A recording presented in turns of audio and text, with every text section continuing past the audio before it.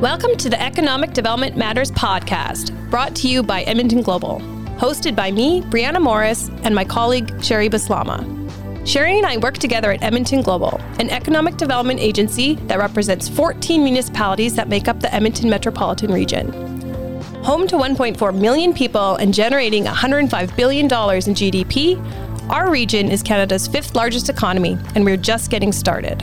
At Edmonton Global, our purpose is to transform and grow the economy of the Edmonton region, and we do that by attracting foreign direct investment and quality jobs. We also support our local businesses to expand internationally. On this podcast, we talk about economic development matters and why it matters. We discuss how we can best compete in the global marketplace and build a sustainable and prosperous economy to enhance the quality of life for the people in our communities. Today, we are speaking with Dr. Bob Murray, a senior business advisor with Denton's Government Affairs and Public Policy Group. Bob and Brianna are both policy wonks. I'm a little bit of the odd one out in the room today, so I'm actually going to let Brianna introduce him. Sure. Okay, thanks, Jerry.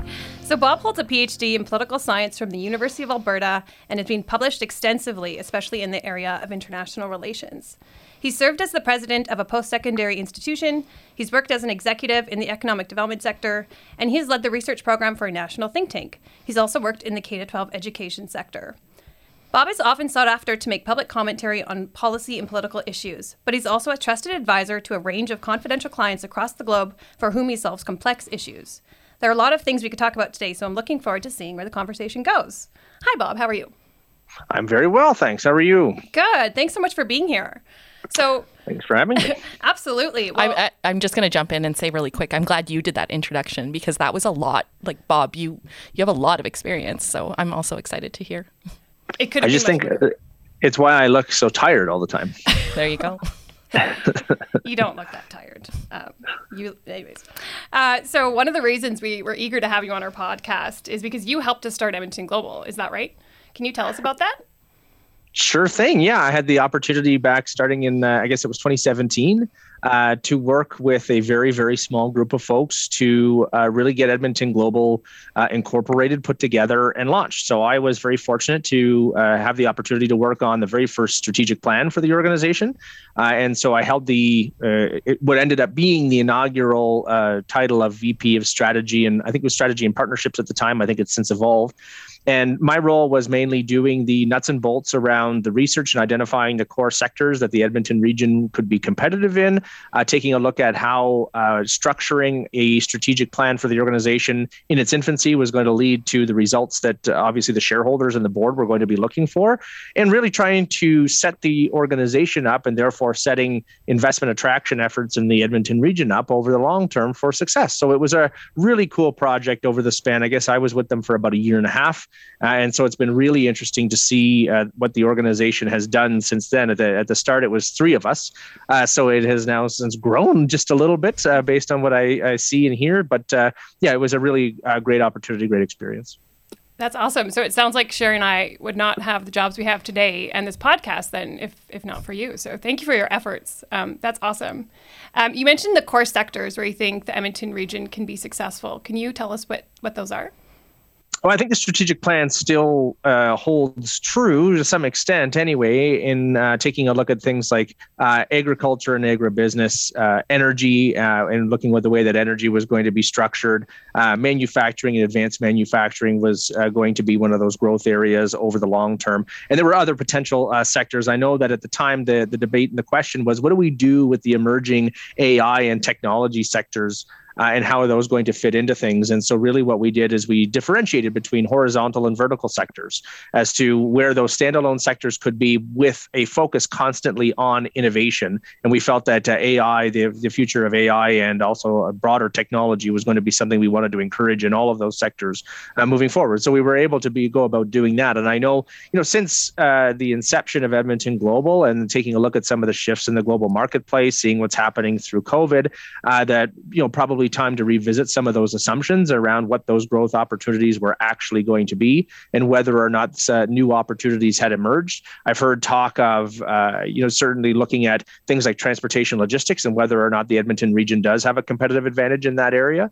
Fintech is another piece that I know that the Edmonton region is looking pretty closely at as to whether or not there's some competitive advantage. But I think overall, those core sectors that we had started with and the economic assumptions upon which we built the plan for Edmonton Global has stood the test of time. At least maybe I'm clearly biased around that, but I still think that they have. Yeah, no, I think that's true. And I think the proof is in what we're focusing on at Edmonton Global. We're still very much focused on those sectors. The other kind of core thing that Edmonton Global was stood up around was this idea of regional collaboration. Can you speak a little bit about that and why you think that's important? Yeah, well, I mean, regional collaboration and a regional approach to economic development is really the value upon which Edmonton Global was born. And, I think, why do I think a regional collaboration is important? It's actually pretty simple. I think regional collaboration and regionalism provides better outcomes, better services for citizens, better opportunities for everybody in the region, and greater affordability as well over the long term for the citizens of a region.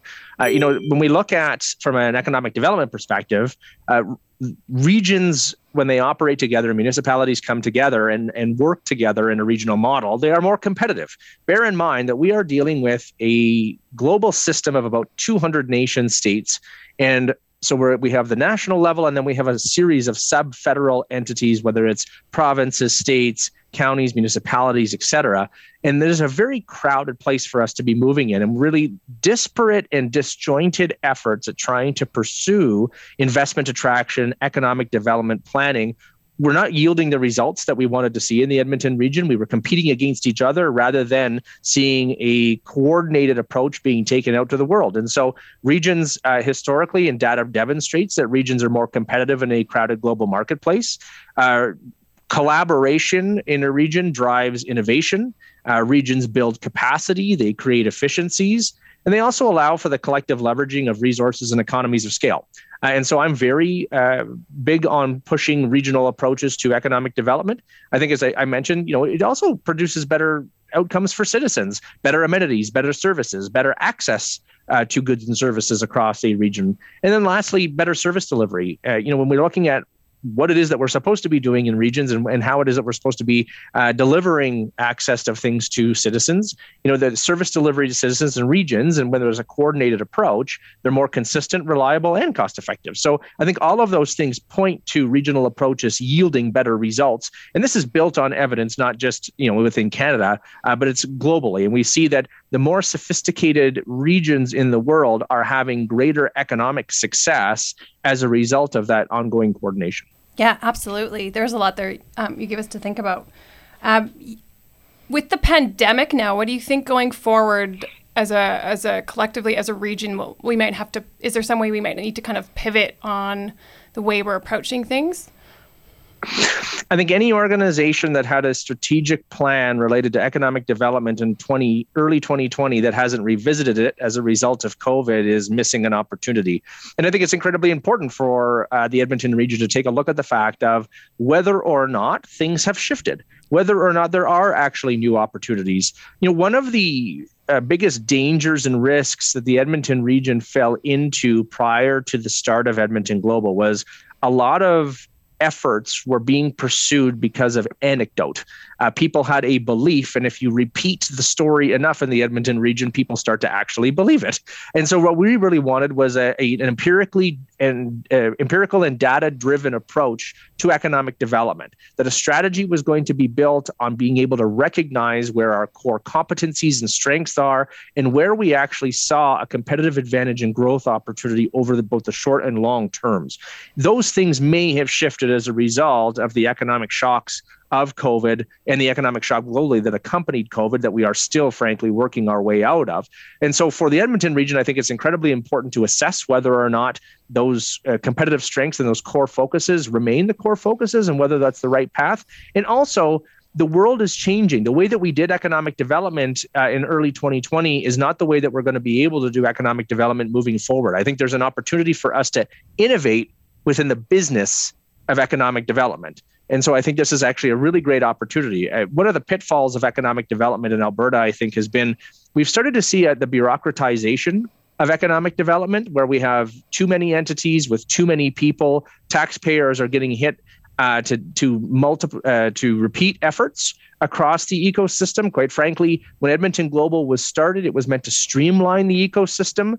We have seen new entities popping up. We've seen mandate and scope creep start all over again. So that streamlining and efficient way of looking at how to pursue investment attraction to this region is going to be incredibly imperative.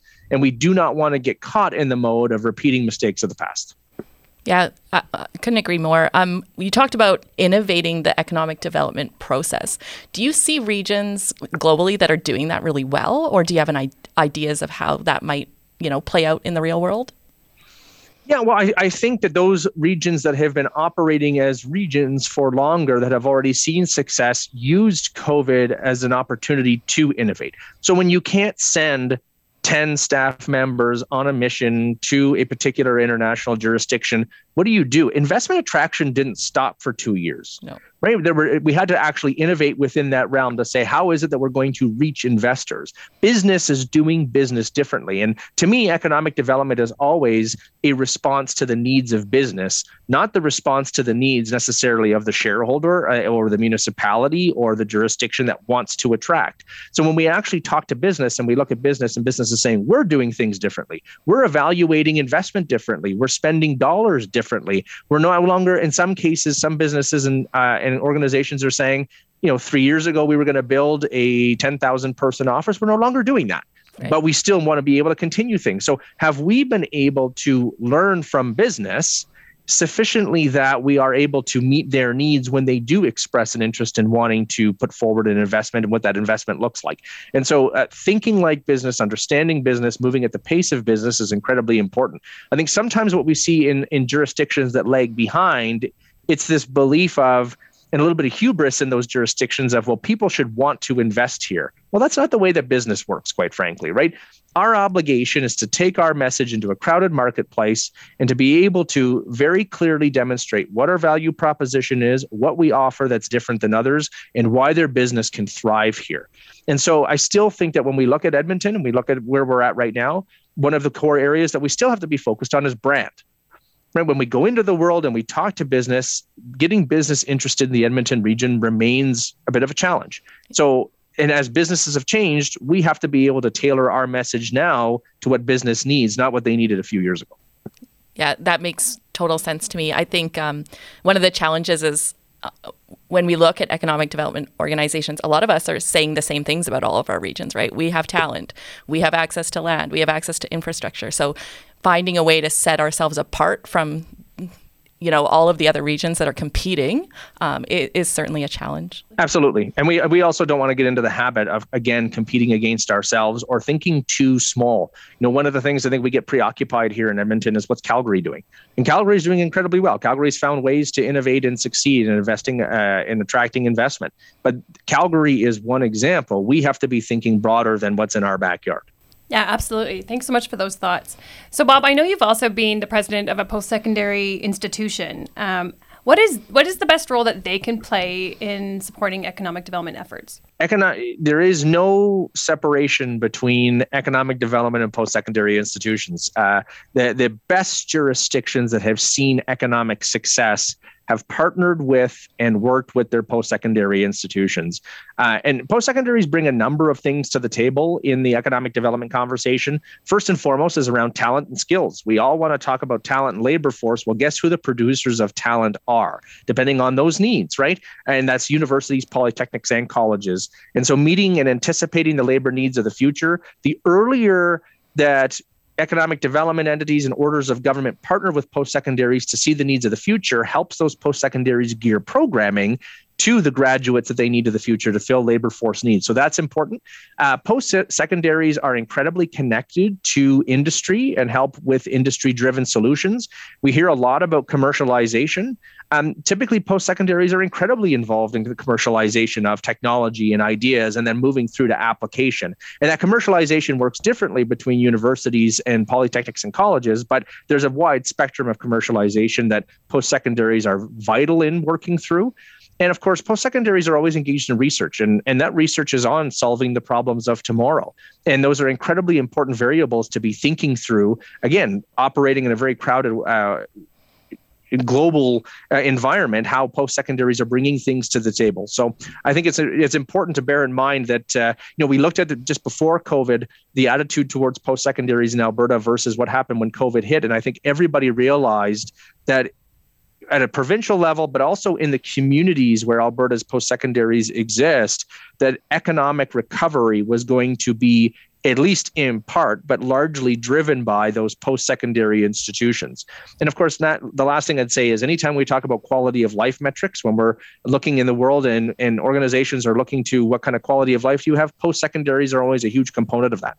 And so they are inextricably linked to the conversations about economic development. And I think here in the Edmonton region, we're very lucky to have world-class post-secondary institutions that span that spectrum of comprehensive research university through undergraduate university to polytechnic to college and private university as well. No, agreed. And you mentioned economic recovery. It's my understanding you recently chaired the Alberta College's Economic Recovery Task Force. Is that right? And I did. It talks about, I think it was micro credentialing and work integrated learning. Can you maybe talk a little bit about that for our listeners? I know they're kind of newer concepts. Well, they're not terribly new concepts, but I think they've become very popularized in recent years. And so really what it is how with work integrated learning, one of the concerns that we always have about labor force needs is how do you integrate graduates and students into the actual workforce? And what we've seen over time is that students have a much easier time getting employed and immediately contributing to the labor force if they have on-the-job experience. Their programming in post-secondary is made stronger typically by having on-the-job experience, working with employers, getting a taste of what going to work is actually like. So work integrated learning has become an incredibly important component of that. And I know I also had the opportunity to sit in the guiding coalition for the Alberta 2030 post-secondary review, and work integrated learning was a significant component of where the current government here in Alberta really wants post-secondary to go,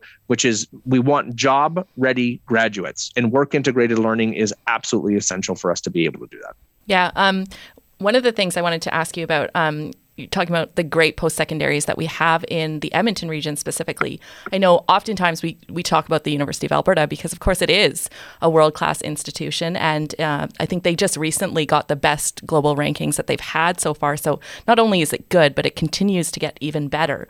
But I wonder if you can talk a little bit about the role of polytechnics and colleges too, and how, building that broad spectrum of talent is so important because we've got great polytechnics and colleges here as well. Yeah, I mean, absolutely. I think one of the most important things to remember is that polytechnics and colleges bring a different suite of programming to the table, typically different duration of programs. Some polytechnics and colleges offer degrees, but usually highly specialized degrees in core areas of expertise and competency. And really, it's covering that spectrum that if you want a PhD, master's, a 4-year undergraduate degree, universities are going to be able to help you with that. Whereas polytechnics and colleges are usually focused on 2-year programs, sometimes upgrade programs, continuing education, work integrated learning, and also trades are also a significant component in those areas. And so when we look at the spectrum of what a successful workforce looks like, the Edmonton region is able to meet all of those needs by virtue of having that full spectrum of post-secondary really here in our backyard. What do you think is the biggest challenge right now for post-secondary institutions? What can government maybe do to help move things along? Complicated question. And I'll be careful with the answer. I think more than anything, it is incredibly important for all orders of government to recognize that post-secondary institutions are not simply handing out pieces of paper, whether it's a degree or a diploma, right? These are economic drivers. These are labor force organizations. These are comprehensive research and commercialization. There is no economy without post-secondary institutions. And so rather than looking at them as buildings or as those graduating people or et cetera, I think it's incredibly important to understand that the vast array of benefits brought to communities, provinces, the country, the economy, and a number of other areas by post-secondary institutions is absolutely integral for our collective success as Canadians over the long term. And so I think that we see a collective acceptance of that. I don't think we see a common understanding of what that model or the financing of that model necessarily looks like. But what I would say is the shift in tone in Alberta around post-secondaries throughout COVID, I think demonstrates a greater recognition on the part of everybody in Alberta as to how important those institutions are to economic success. Beyond maybe the message to government, is there anything else that you'd want to leave with our listeners, something that you'd want to say about economic development? Like if you were, your key takeaways? Yeah, avoid the bureaucratization of economic development. Make sure that when we're looking at it, that we are doing this in a way that is actually streamlining and increasing our competitiveness, and that we're not tripping over each other within the region in trying to take a message out to the world or to do that hunting. And it's also incredibly important for us to be sophisticated about this. This is not an easy thing. And what I would say is evidentiary and data-driven economic development will yield better results over the long term than anecdotal and trying to be all things to all people. And what does that translate into? Usually when there is an economic development strategy, strategic discipline becomes incredibly important. It's hard to stay focused on a strategy if other things keep coming your way, but the strategic discipline yields the benefits and the aspiration that the evidence shows you at the outset of the process. How can listeners get a hold of you? They can find me online, and if worse comes to worse, they can contact you to put them in touch with me. Sounds good. So this is Dr. Bob Murray from Dentons. So thank you so much, Bob, for your time today and for sharing all these interesting insights. We really appreciate it. Yeah, thanks, Bob. My pleasure. Thanks so much for having me.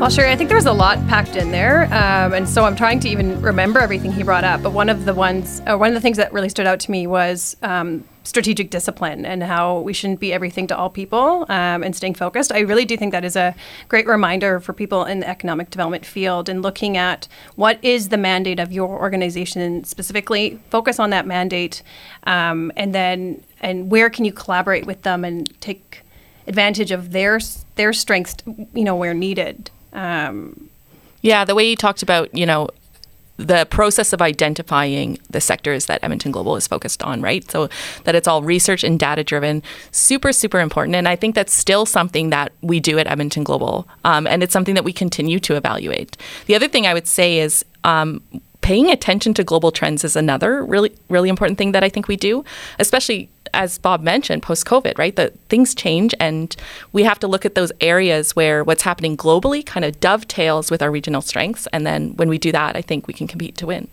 Yeah, actually, I wish I asked him about the invasion of Ukraine too and how that's kind of changing things or where we might be looking like strategic sectors for us, because I know that's affecting energy security and a lot of, I think it's grain was coming from Absolutely. Ukraine, right? And so, I agree with your point, the global... Yeah, it seems like more and more things are changing rapidly globally through the pandemic. Like you say, Ukraine. It's really important that we continue to reevaluate and make sure that we're headed in the right direction. Yeah. So focused and strategic, but also adaptable and right. Staying with the times. Yeah. Totally. That's a wrap for today. Thank you for tuning in to the Economic Development Matters podcast, brought to you by Edmonton Global. For more information about Edmonton Global or to get in touch, visit our website at edmontonglobal.ca. Follow us on social media, on Twitter, LinkedIn, or Facebook, and don't forget to follow us on your favorite podcast platform so you'll be among the first to know when a new episode drops. We hope you learned something new today about economic development matters and why it matters. Until next time, we're your hosts, Sherry and Brianna, signing off.